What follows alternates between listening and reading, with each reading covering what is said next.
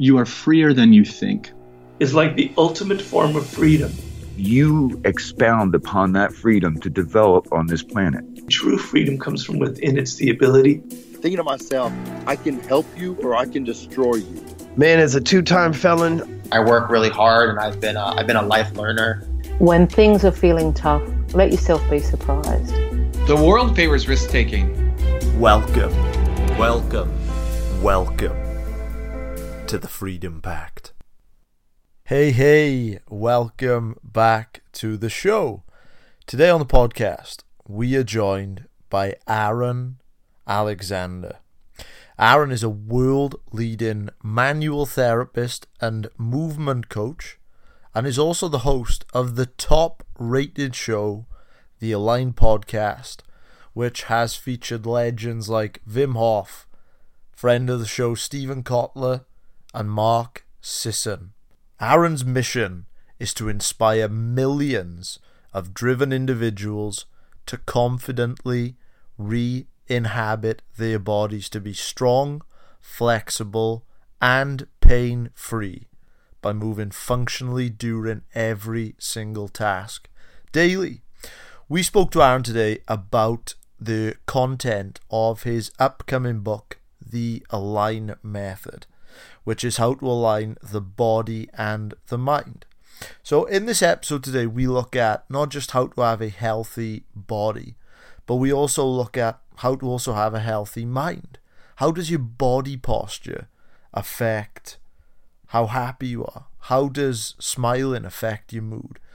So we look at it holistically today. It's a very functional episode, and without any further ado, I hope you enjoy this conversation with the brilliant Aaron Alexander.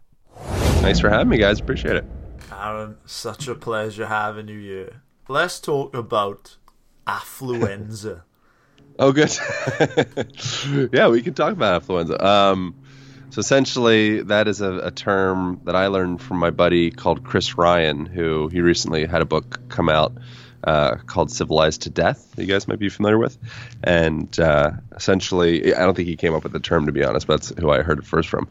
And affluenza is a disease that manifests itself in modern culture as a product of outsourcing our need to move and to essentially do things for ourselves, because instead we've permitted ourselves the luxury of technology doing those things that actually end up healing our body.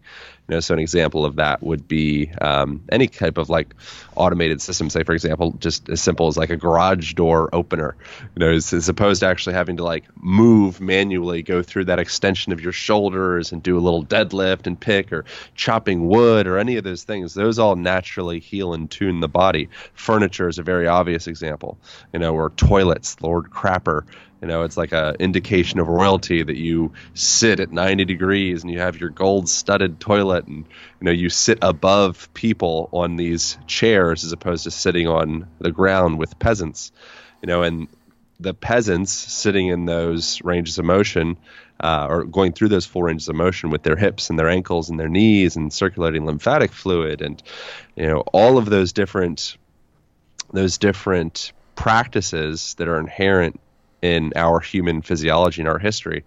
We've kind of started to leave those in the modern affluent world, and it seemed cool at first, but we didn't realize that a lot of that stuff that seems kind of tedious or a pain in the ass is actually kind of like it's what circulates our bodies and keeps us healthy and well. And when we leave that, we start to kind of we go through, we become an American statistic, essentially. And if you look at American statistics, it's not where you want to be at. For sure. And I remember reading Dan Buettner's Blue Zone studies. And I remember in the book in which he talked about, those blue zones of places, the people that live the longest: Sardinia, Italy, Okinawa, Japan, Icaria in Greece. And one of the things in which they found was that the people that lived the longest, that they didn't necessarily have a specific exercise routine, but that their lifestyle enabled them to move without consciously thinking about it. Is that sort of similar to along these lines? Yeah, man. I mean, that's what my whole book is about, really, is that all of these innate healing practices are just a part of what once was a natural environment for human beings, and we still have access to all of those things, but the healthiest cultures in the world aren't gym-based cultures. They're movement-based cultures, and they're community-based, and they're food-based, and they're celebration-based, and they're all these different things. But being in a gym, I was thinking about this yesterday. I think there's a natural inclination to want to exert ourselves and to want to build, and the Egyptians building pyramids, and we want to we want to exert and create and build these structures and evolve. And I feel like we've kind of mutated that innate urge to move and to exert into now it just being a purely superficial action, where it's like now instead of building a pyramid, it's like I'm just building my abs or building my biceps or building my pecs. And if you look at gym culture, I mean, it's like a huge waste of time in a lot of ways. Like the actions that people are doing many times are things that they could be building a house, or they could be out for a walk with their kids, or they could be climbing trees or playing, or they could, there's so many different things that they could be doing with their time. But we just exert so much energy in these little, these air-conditioned, artificially lit boxes. But I think that there's value to gyms as well. I think it just should be like bonus extra credit, not something that you're dependent on. The thing that you should be dependent on, ideally, the mainframe of everything is your lifestyle. And then if your lifestyle is so saturated with all these health-inducing variables, then the gym just becomes this extra meditative bonus thing that you enjoy. But if your health is dependent on the gym, then that's very problematic for the human animal. And there's all sorts of research from various different places, NASA included, that gets into how that's a problem. I just want to see how deep this goes. You gave the one example of technology of the garage door. I just wanted to ask you, what examples stick out in your mind as things that aren't just unnecessary but are almost detrimental to us? As far as like the affluenza related things? Yeah. Well, just not going through a full rate, not getting up and down off of the ground would be a really big one. So cultures that spend time on the ground with any degree of regularity have minimal to no incidence of osteoarthritis in the hips. It's very low in the knees. Pelvic floor dysfunction is diminished. Fall risk is vastly diminished. It's almost like, what fall risk? What do you mean? Because I fall and I can't get up. That's not something that just all of a sudden happens because you turn 70. That's something that you've moved away from going through that full range of motion for long enough that it's like each day that chasm becomes like a centimeter longer and a centimeter longer and a centimeter longer until eventually you can't make that jump, and you have this atrophied space between your hips going down to like 90 degrees to sit on the toilet and the bed and the chair to all the way down to the ground. And then you're literally a risk to your tribe, and you lose your own physical autonomy, which is a huge deal as far as like pride and just a sensation of, feeling creative and confident and alive and sexy in your body. Those are all important things. Humans are emotional creatures. And if you lose your capacity to feel autonomous in your structure and you feel like you're just a liability to your family, emotionally, that's very draining. And then, that sets off a whole another sequel of issues. So that would be a primary thing. It's just losing the need to go all the way up and down off of the ground with regularity. Everybody needs to be doing that every day. There's no way around it. I'm on my knees right now as I'm doing this. So I'm going to go back and forth, like being on one knee and then being on another knee. And so as I'm doing that, I'm like doing a toe sit kind of thing as well. So I can be opening up through my plantar fascia. And it's not weird. It's not wild. It's not revolutionary. It like literally just feels much better. being in a repetitive position is the worst position for the human body. Doesn't matter what position you're in. There's nothing wrong with sitting in a chair, like at all. Sitting in a chair, there's no problem with it at all. It's just that we've been so inundated with that ever since you were placed into a stroller as a little person, and then a child seat, and then you go into kindergarten, and then you get, raised heel shoes, and then, there's like the only problem with that position is this just the insane amount of repetition with it. And now we have like a really serious problem, but there's no one position that's actually problematic. It's just too much, the dose is in the, the poison's in the dose. And going back to the gym thing for a second, if I'm thinking as a listener of this podcast now, people might be hearing this sort of information for the first time. They look you up on Google, they look at images, they think, this guy's he's a well-built guy, looks fit, he's got good aesthetics. There's no way he's not dedicated to the gym. What would you say is your system for the way you look aesthetically, would you say then? I love the gym. I'm not, I poop the gym because I'm not dependent on the gym. If I don't go to the gym, it's not a problem. I go to the gym for more,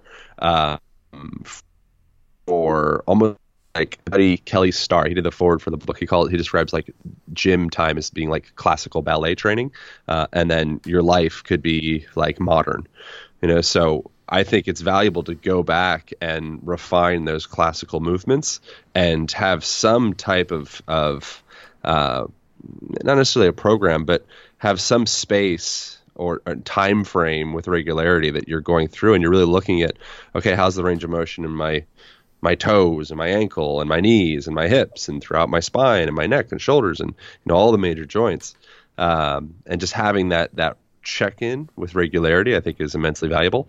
And then also the meditative aspect of being in a gym. When I go to the gym, though, I work out outside, because that's, to me, is a huge cost of being in a gym is missing opportunity to be in the sun. So I go to a place where I can take my shirt off and wear a pair of shorts or hike my pants up or something like that, so I'm getting as much sun on my body as possible.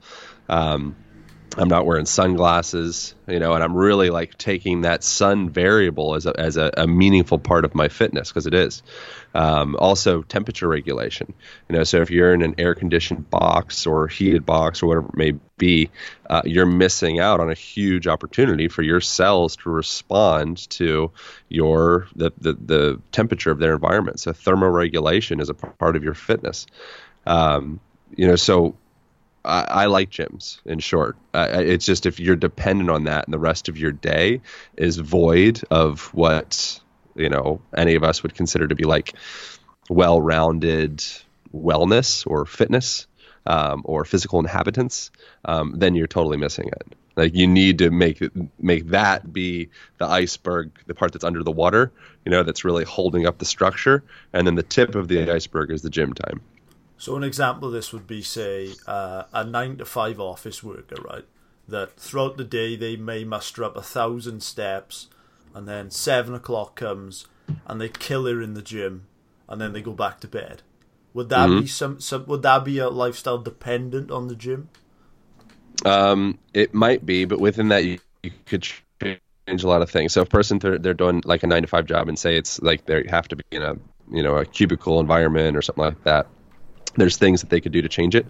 One would be putting if they're working on a computer, say, they absolutely would be, but a lot of people are, making sure that the computer is near a window so that you're able to take your eyes through a full range of motion with regularity. Think of almost like eye yoga, so the same way that temperature regulation is a form of movement for your body, so is visual regulation, going through a full range of motion of opening and closing those ciliary muscles and, all the muscles that control the lens of the eye.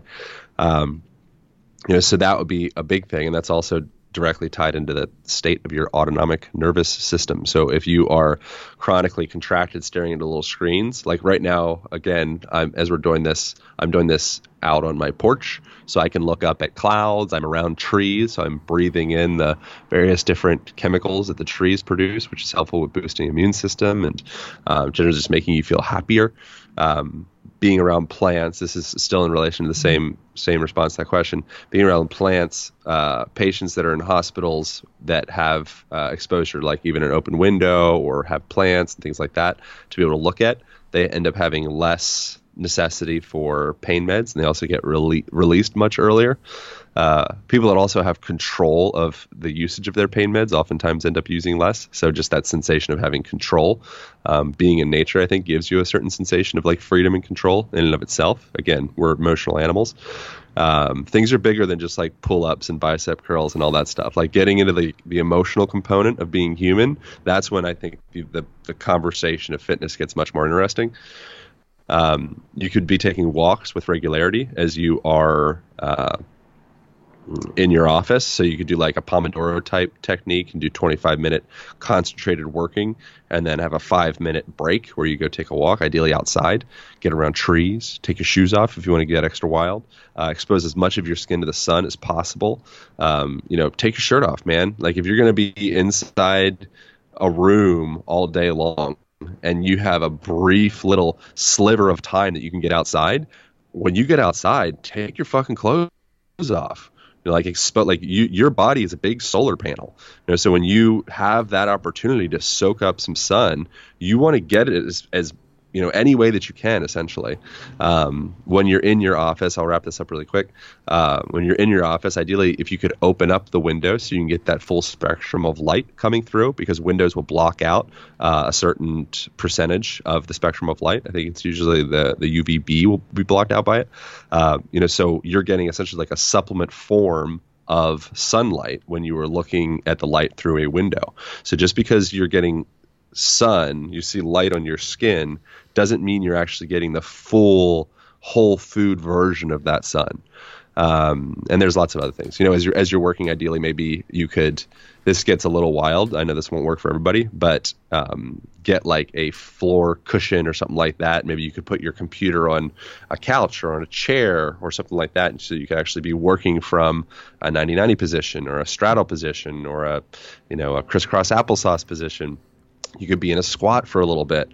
You could go up into a standing desk position after that. Then you sit on a chair, and it's no big deal. The only issue with the chair sitting is that we do it so freaking much. Wow. So interesting to think about. So that would be one for, say, the employee. But now I got a 2-part question for you, right?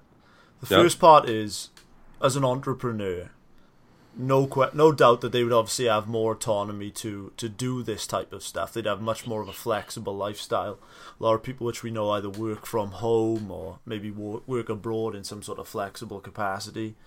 But obviously, the downside, I would say, of that entrepreneur life is that it can be inherently stressful, right? I mean, you would know this yourself. You're an author. But what fascinates me about you, Aaron, is I look at you, and man, if I was to put money on it, I would be on the bet that Aaron Alexander, if we just met, you seem completely stress-free. Obviously, I know that with everything you got going on, I'm sure that isn't true. But so the 2 parts would be, how do you personally manage stress, and also for the entrepreneur listening, how could they also manage stress? Yeah, I mean, I'm not stress-free by any means. I think your perception is everything. It's like Viktor Frankl, Man's Search for Meaning stuff. You at any moment, everything could be much worse. And me being like a overprivileged, middle-aged, whatever, I don't know what middle-aged means exactly, but white dude living in one of the most affluent places on earth. For me to be down on myself about, oh my God, I have too much on my plate or this and that. One, I think it's completely okay to accept your humanity and be like, yeah, you know what? Like, I don't need to put myself into a double bind of being guilty about my guilt. So first of all, taking it easy on myself and saying, you know what, it's okay to be stressed right now. And then also having the other lens check of like, at any moment I could lose something that I would do absolutely anything to get it back. And I haven't lost that thing, you know, and there's just an infinite list of things that you could lose at any time that like all of a sudden your whole life would be like, I would just give anything for that back. You know, it's like, well, guess what? You have all of those things right now. You know, so if you can reposition your perspective to like, man, all the shit that I have, this is just crazy. Like, it's unbelievable. You know, so working with perspective is a big thing. And then the other thing is just maintaining joy in your day every day. If you're not actively engaging in joy each day, you're totally missing it. Like, you're completely missing the mark. You know, and then, I mean, I think maybe that could perhaps bend for somebody if they're like saving the world or something like that. But I think in large part what the world needs is people that are celebrating their life. You know, and so I think that's a really big thing, is maintain like each day, at least for an hour, man. Like, what do you do that lights you up? You know, do you have spaciousness in your life for the things that actually really get you going? And most of us, maybe not most of us, many people, I think we keep on having these false summits after false summits of like, eventually we'll start enjoying our life when. And, you know, the sooner that you can get over that whole lie and just start enjoying your life today, the sooner you start to discharge stress with regularity. Just going back to what Joe said about the 9-to-5 work, as someone who is sitting down a lot, and like you said, it's fine to sit down, but it's, you know, the frequent amounts and the time that's spent sitting down, which leads to the quote, you know, sitting is the new smoking. And on that, I was thinking, you know, obviously sitting down, we know it does things, you know, to the thoracic vertebrae, or, you know, it leads to your shoulders rolled and you're hunched over, your chest becomes tight. Other than those things that we all know about, what is so bad about sitting, and why have you come to say that it is the new smoking? I don't think it is the new smoking. I say again, I go exactly against that. James Levine's guy said, I have a lot of respect for James. I cite him in the book a lot, but it's not a complete statement. You know, so sitting is a completely natural, beautiful, healthy, nutritious range of motion for the human body. You just have to define sitting. So if sitting is that same repetitive motion that we were referring to before, and you do that for thousands and thousands and thousands of hours of your life, then it is new smoking. But you could just say sedentary, repetitious movement is the new smoking, would be a more well-defined statement. You know, so sitting could be a malasana squat, you know, while you're smoking a cigarette in Thailand waiting for a bus. Like, you're sitting. You know, that's great. You know, and you're down regulating with a cigarette. You're having your little ceremony of chilling out, and you might be looking out into the distance as you puff on the cigarette. I'm intentionally using the cigarette, like, to getting at it, because I'd rather take that person that does that than the healthy person, in quotations, that's stuck in that sedentary, locked in their office, staring into their cell phone position. Person that grabs a cigarette. I'm not saying that people should smoke cigarettes. I don't think they're, you know, it's a good idea. But nonetheless, on my kickball team, I would take the person that goes out, takes a break, has a discharge and a down regulation moment, looks out into the distance, goes into a deep squat, maybe sits in some grass, maybe takes their shoes off, hangs out in some trees, you know, and just puffs down a cigarette, maybe even two. I'd rather have that person on my kickball team than the super healthy person that's up in their penthouse suite that's locked into their cell phone while they're sitting in a chair. You know, there's so many health-inducing variables in that process of just popping a squat. You know, and that cigarette stuff I'm just kind of being cute with. I don't think people need to smoke. You know, so, and then within that, it would be, like I mentioned before, the whole, you know, hashtag floor culture thing. You just working on your computer or whatever while you're in some of those seated positions I mentioned before, that's yoga. You know, crisscross applesauce, a fancier word for that would be called sukhasana, you know, or a lotus position is something that very few people can do, but nonetheless, like, you know, that's like sukhasana is an easy position that's yoga, you know, and so you can start to integrate those same basic principles and concepts of yogic asana into your daily life, instead of needing to pay a yoga practitioner and driving 25 minutes and, sitting in that hunched over position and then, going through the class and then going back into your car and sitting in that same position. It's like, dude, your time in your car was the length of a whole freaking yoga class. And then you use the yoga class to unwind that experience. Like, what if you just made that be more like your life? And then the time in your car is no big deal because you have such a rich buffer of health throughout the rest of your day. But there's like a Joe Campbell quote that I start the book with is we're standing on top of a whale while we're fishing for minnows, and the minnows that we're fishing for is all the exercise equipment and the supplements and, all the stuff. And it's like the whale that I don't think enough people see, and I think people are starting to see it more, is the way that you inhabit yourself. Like, how do you exist in your body? Instead of just waiting to reach out for something to heal me, like, what if I go in and start paying the freak attention to like how I inhabit this physical structure? It's a really big deal. It's kind of like the people that drive to the gym to walk on the treadmill, right? It's unbelievable. Yeah. It's like literally unbelievable. And that's what I'm saying with, when you think of all of that wasted energy, all of the fuel that it took to, not just the cost of the fuel itself, that fuel had to travel from Alaska or Iraq or whatever, across the world to bring your fat ass to the treadmill. Like, what are you fucking talking about? Like just take a walk. And when you're doing that, you get to exercise the rest of your physiology. We're missing out on that. We're doing a supplement form of fitness the same way we do a supplement form of sun. And then we wonder, why these statistics are the way that they are. And statistics can be bullshit too. There's like the Mark Twain, there's lies, damn lies, and then there's statistics. I think statistics can oftentimes kind of fit whatever your thesis is, which in my case, it would be like Western culture is hurting us. So I acknowledge that as well, and I can also become overly biased and dogmatic towards the whole affluenza thing. But yeah, that's all I have to say about that. Yes, so interesting. It's like one of the main things I suppose which you were, or which you did convey in your book is a sense that I suppose whatever we are doing essentially is a chance to do that yoga thing, right? It's like, that's correct. Yeah, that is one of the main things which you were trying to convey, wasn't it? And that's the meaning of yoga. Yoga has so little to do with asana. Like asana is a very small fraction. It's an eighth, of the 8 limbs of yoga. And the intention so asana just means like doing the stretchy, exercisey bits of yoga, going to a yoga class. And, those movements are to prepare a person to be able to sit in contemplative meditation.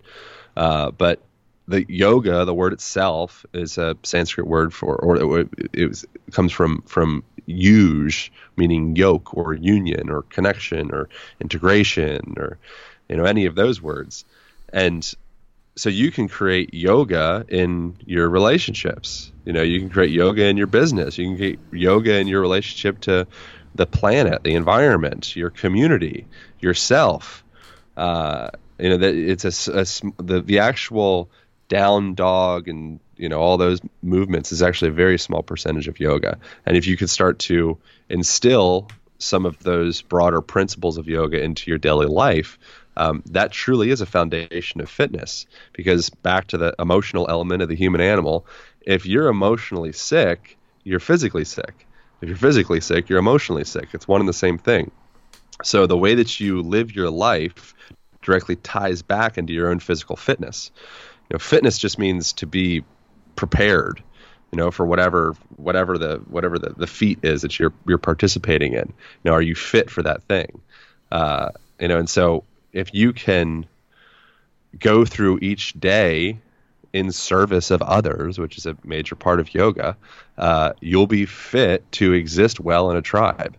And people will appreciate you, which then will send a feedback to yourself that you're appreciated and you appreciate yourself and you're a worthy being to be a part of the tribe. But if you're just like a selfish cunt and you're just gathering, hoarding, you subconsciously realize that people are either posing as your friend because they actually secretly, parasitically want your stuff, or people just generally don't like me. if you can turn that around and make your life be more about like, how do I support you? How do I make your life better? How do we grow together? Like, that's a big part of yoga. And then if that's the type of paradigm that you live in, then you're going to feel less inflamed. You're going to feel less anxious. You're going to feel less stress. You're going to sleep better at night. All these fitness metrics start to pour in. So it's all tied together.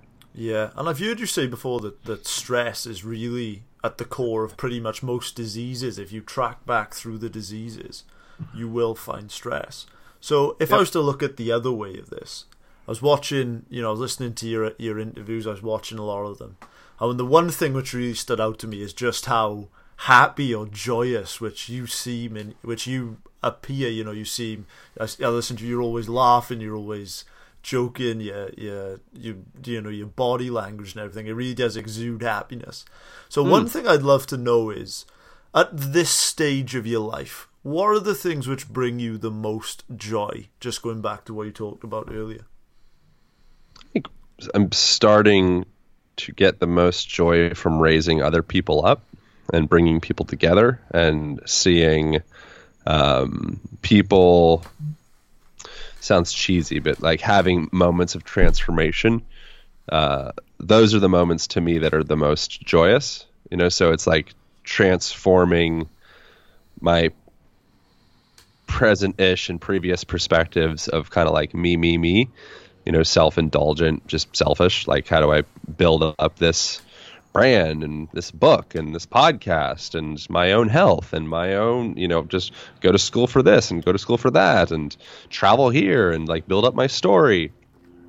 Most of my life has been very me-centric, which I think is completely okay, to do that through your 20s and early 30s and whatnot, and kind of like establish who the heck am I? Figure that out. I'm presently in a transition of really enjoying shining the light off of myself and on to other people, and so that's what I enjoy. That's what brings me probably the most joy right now. I really enjoy teaching workshops and seminars and seeing people's perspectives shift in an instant through just a couple words or a couple actions, or that to me is like a very rewarding moment. Before we carry on with this body language and the effect on the brain, I just wanted to throw it back for a second, because I'm fascinated with this idea of the body and the movement. And having worked in the fitness industry, and one of the main questions people always ask is, how do you do the perfect squat? And one of the things I was told was, and the best example of a perfect squat is a toddler. You look at any baby or toddler, they know how to squat perfectly. If they pick something up off the floor, they don't arch their back, they squat down perfectly to pick it up and they come back up. Yeah. And it's just a case of, you sort of unteach yourself that. And I just wonder, would you say that the body already has its capabilities and the knowledge for this sort of range of movement? It knows what it's doing. It's just a case of us unlearning that. Yeah. That's an Albert Toffler quote that I have in the book. This is the how's it go? I missay it sometimes. This goes, the successful people of the 21st century will be the ones who can learn, unlearn, and relearn. So we've learned kind of misinformation, I would say, that goes beyond just squatting. There's a lot of misinformation that we learned growing up, but structurally, mechanically, we mislearn a lot of different things from watching our parents and watching our teachers and watching the mold that we all inhabit ourselves in.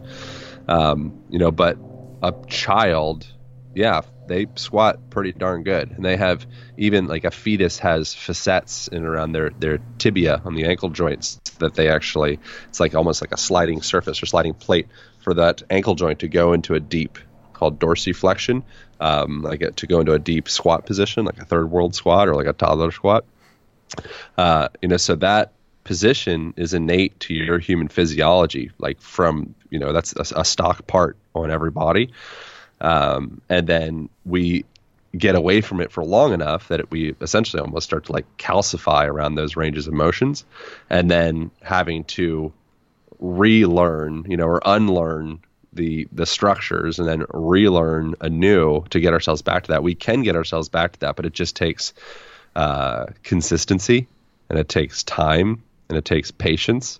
And so that's why my whole book, The Align Method, is all about that. It's how can we instill really subtle, principle-based tactics into your daily life that are like so simple it's almost like they only just make you feel better, and they're free to immensely cheap, and with time those aggregate and you have serious progress, as opposed to it being some like blowout Tybo P90X, something like that type fitness program. It's not that in the slightest bit. There's enough. It took you 30 years to be stiff and feeling kind of like shit in your body, so it's like, okay, let's give it a year, of intentionality, of just starting to integrate some really, really basic fundamental principles, and let's see where we're at. But I guarantee if you even start to integrate any of these principles into your life for 3 days, you're going to notice huge change, and it'll become quite addictive because we're addicted to progress for good reason. But the real shift that you're going to see, and oftentimes it ends up being almost like these like overnight quantum leaps where you couldn't do something for 20 years and then all of a sudden like you're at the gym or wherever, you're like, wow, I can like pistol squat now. Like that I have no idea. It must have had the right combination, like coffee and butter or something. I don't know what it was, but like I could just do this. And that's the way progress happens. It's how big jumps happen. I think it's like you just do the right thing over and over and over and over and over again. And then all of a sudden, March 23rd, 2021, you're like, bam, I can do that thing that I've wanted to do for the last 15 years. Like crazy. I have no idea what happened. It might have, but what it is that you were just intentional for, the last however long you were intentional for. That's definitely something which we'd love to touch on now is the combination between the body and the mind. And listening to the stuff in which you talk about in terms of your posture, how it affects your thoughts, how it affects your behaviors, all these other things, it made me sort of think back to some pickup books which I read in university, right? But in terms, I know you even mentioned this, how important body language is in terms of a mate. So let's imagine that for this little question, that you are a pickup coach, and you are instructing someone on say a guy who's gone out to a bar on how to attract a woman just based on body language. What would you have to say to that?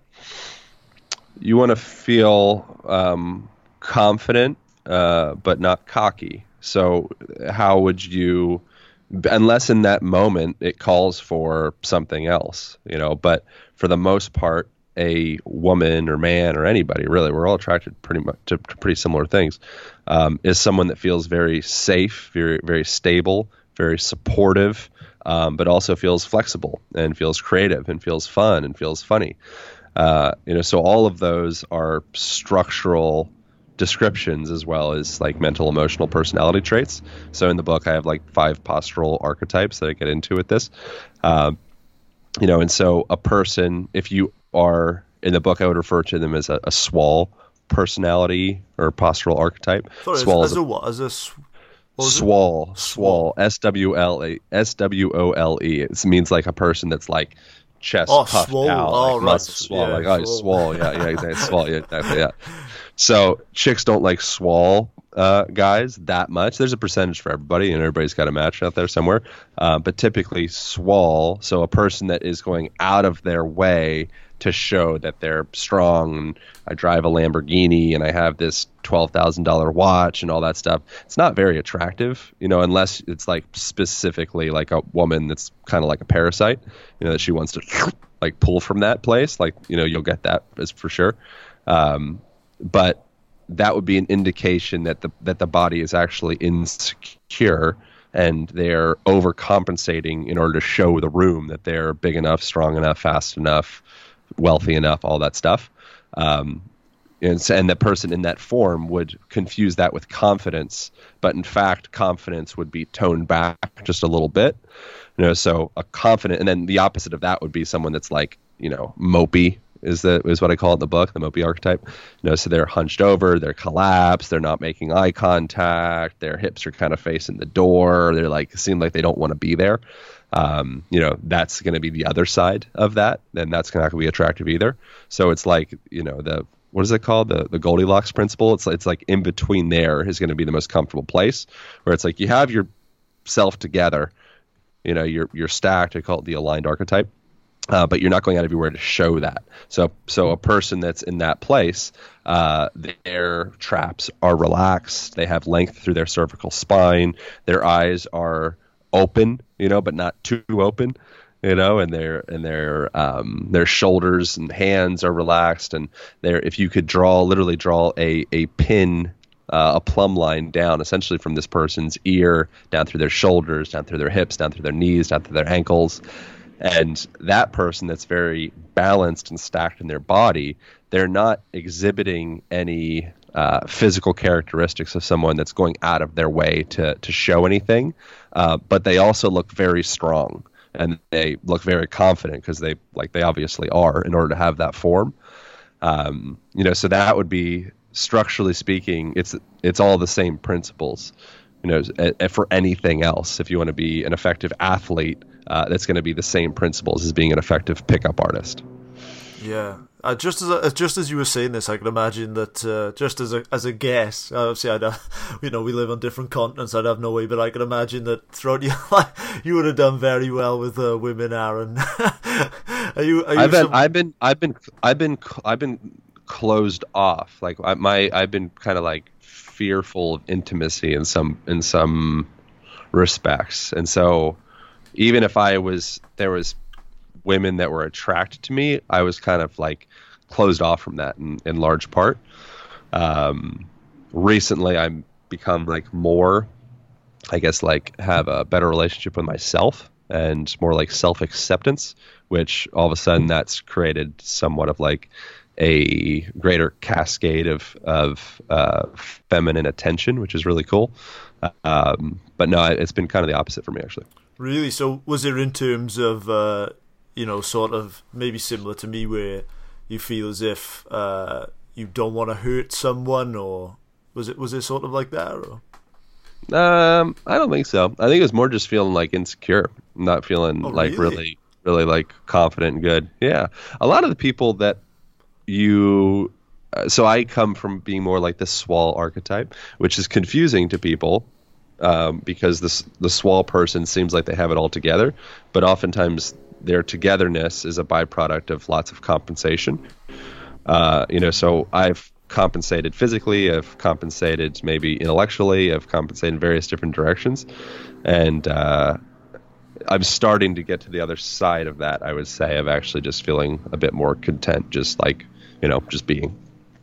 If someone was watching this now and they saw the book cover, and they looked on your Instagram and they saw the veins bulging out of your biceps and all these things. I mean, I can't imagine anyone would possibly think this. So I'd love to know, how are you dealing with this, and how are you working towards that self-acceptance and, as you say, getting to that place where you can achieve those higher levels of intimacy? Yeah, I think honestly, like, I've had value from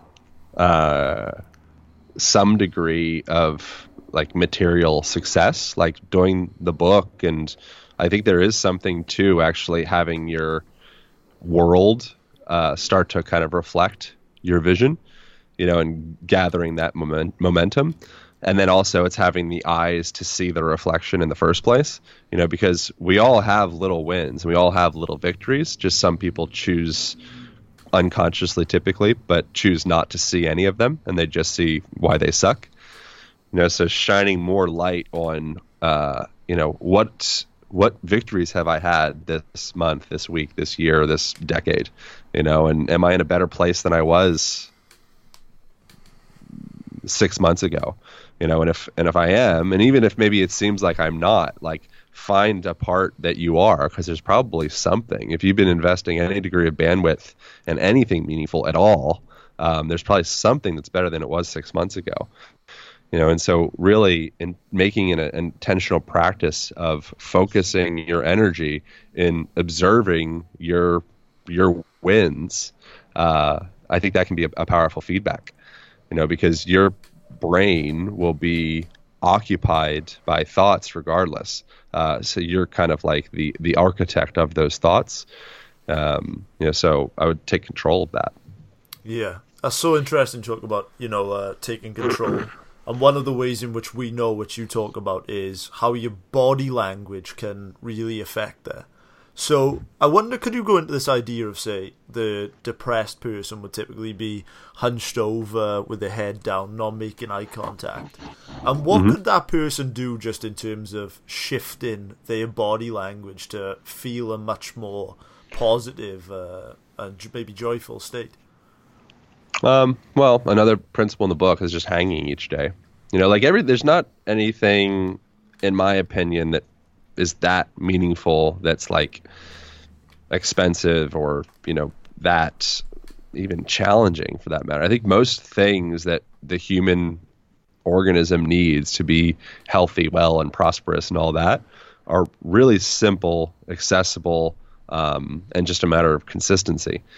And so if a person is kind of hunched over and collapsed, shoulders rolled forward, all the forward head posture, the simple act of getting a pull-up bar in your home, put it in between a doorway that you walk through with regularity, and just do a little 10-second hang every time you walk through there. I recommend 90 seconds a day. Right now I have like a hang challenge on Instagram that people are doing. So doing that every day is something that will literally open up that shoulder girdle, reduce shoulder pain and shoulder impingement, open up the spaciousness in around your ribs and your intercostal muscles, help with your respiratory efficiency and even your cardiac function and your organ function. You need to decompress yourself with regularity, especially when you live in a compressive world. So that would be it. I mean, there's lots of other things I could say, but it's like most of the things that I think people will actually be able to walk away with and use and have the biggest impact, like they're real simple, and hanging would be a primary one. I read a book back in December called How to Talk to Anyone, and one of the examples he gives, or one of his principles, he calls it hanging by your teeth. So it's as if when you walk through a door, you imagine that there's a piece of string that as soon as you walk through a door to meet new people, that string in your mouth pulls your smile up straight away. And it talks about the connection between facial expressions and emotions. Is that something you believe in, and how powerful do you think that is? I mean, it's not something I believe in. It's something that's absolutely true. Like, we're always attuning to each other. So like right now I'm like recovering from being kind of sick and out of it, and I've got a lot of crap going on right now. So I've got like a client coming in like 10 minutes, and I've got there's things happening. So you guys probably, when you started this conversation, you guys were like very bright, and I think you've been probably attuning to me that I'm a little bit more like serious right now. And so it's happening in this conversation. It happens in any conversation. We're always doing that because we appreciate people that are like ourselves, and we are continually attuning. There's like mirror neurons that literally fire in a similar way as someone else. So when someone whacks their finger or smiles or whatever, like you literally experience that, you viscerally experience that sensation in yourself. And the reason for that, one, because, I think we're all connected. But two, it's because we don't love anybody more than ourselves. We love our children, but that's like quite literally an extension of ourselves. And so when you can connect with somebody, in order to connect with somebody, they pretty much need to see a part of themselves in you. And the fastest way to make that rapport happen is to essentially like mimic them. So when we're connecting with each other, if our facial expressions are similar, if maybe our style of dress is similar, if our mannerisms are similar, if we both happen to share an accent, that would be a really big deal. If you don't share the accent and you try to force an accent, that's going to be very offensive. It's going to work the opposite. But all of that, what it does is it causes that person to say, oh, like, I like this guy. I know this guy. I recognize this guy. It's like, well, yeah, it's because you recognize yourself in this guy. So yeah, we're always doing that. There's no way around it. Yeah, we've got just a few questions left. It's been a brilliant conversation, so much value in it, and we really do thank you for coming on the show. So let's just run through some quick fire ones, and then we'll just talk a little bit about the book at the end. So, are there any real quick fire bullet point things which people could start doing today, perhaps the hangs, that people could do, and that would take, assuming they compound them day after day, like you said, like let's look at a year, and that it could really compound over the year? Yeah, I mean, the book's broken down into 5 movement principles for, whatever it says, stronger body, sharp mind, all things. And, so hanging is one of those things. Another one would be just breathing through your nose with regularity. Another one would be hinging from your hips with regularity. The other one is spending time on the ground. It's like all of those. If you integrate any of those into your daily life, it would make a huge difference. So I'd start with one. There's more to it than that, obviously. And that was only 4 principles as well, I think. But if you integrate just any of those into your daily life, or just like literally give it a week, it'll start to create a huge impact. So obviously you've mentioned the book. It's obviously going to impact so many people's lives, and one of the questions we ask every guest that comes on: are there any books that you've read in your life that you can attribute to having an effect on you or an impact on you? Yeah, so many. Well, I mentioned The Man's Search for Meaning. That would probably be like a primary one. So Viktor Frankl, he was a guy that was in concentration camp, like various different concentration camps, and he was a psychologist, and he's been very influential on me. And his just perspective on everything throughout that whole experience makes any kind of bullshit that I deal with and, fret about just feel very nonsensical. So yeah, I would recommend Man's Search for Meaning for sure. What rules do you love to break, Aaron? I think I want to respect rules, because I want to respect things as they are and acknowledge that they've brought, me and culture and everything to where it's come. And there's been a lot of value in things the way that they are. And I like to bend that as well, because, that's like what evolution is being willing to bend but not break. And so a big one, obvious one, would just be the way that what's accepted in the present model of Western culture is to kind of slouch over and look at your phone and kind of socially isolate and kind of just like be in that kind of hunchy position. If you're in that in public, it feels very normal. It feels very common. If you're more, say you squat in public, or you lunge, or you throw your leg up on the side of a, I don't know, like a brick wall or something like that, and like stretch out your hamstring, whatever the thing is. That's like uncommon to be like more open that way. So that's something that, if you see me in public, there's probably a good chance I'm doing some strange physical position. So that would probably be it. And let's imagine that every person in the world is tuned into the same frequency, and you are offered the chance to deliver a short but impactful message that means something to you and you want every person in the world to hear. What would Aaron Alexander's message to the world be? I just love each other, and love even like the dark parts about yourself and about each other is a big thing. I don't think the best way to remove a shadow is by projecting a shadow onto it. I think it's through projecting light, and so that would be my suggestion. Man, that's awesome. Tell our audience where they can connect with you and any messages about the book you'd love to pass on. So everything's at Align. Well, the book is called The Align Method, and that's like my child for sure. It's been the most meaningful project that I've been involved in ever, and it's been there's everybody's involved in it. Laird Hamilton endorsements, and Wim Hof, and like Kelly Starrett, and Pavel Tsatsouline, and all these different great people were involved in it, and it's everything that I've gathered through doing my own podcast for the last 5 years and interviewing all these different folks that I mentioned, and also working with clients for the last 16 years. All of that's infused into that book, which is very simple. That's like a regular description of it is just like, wow, it's hard to put down because everything is written in a very simplified form. So you can just kind of like breeze through it, which is great.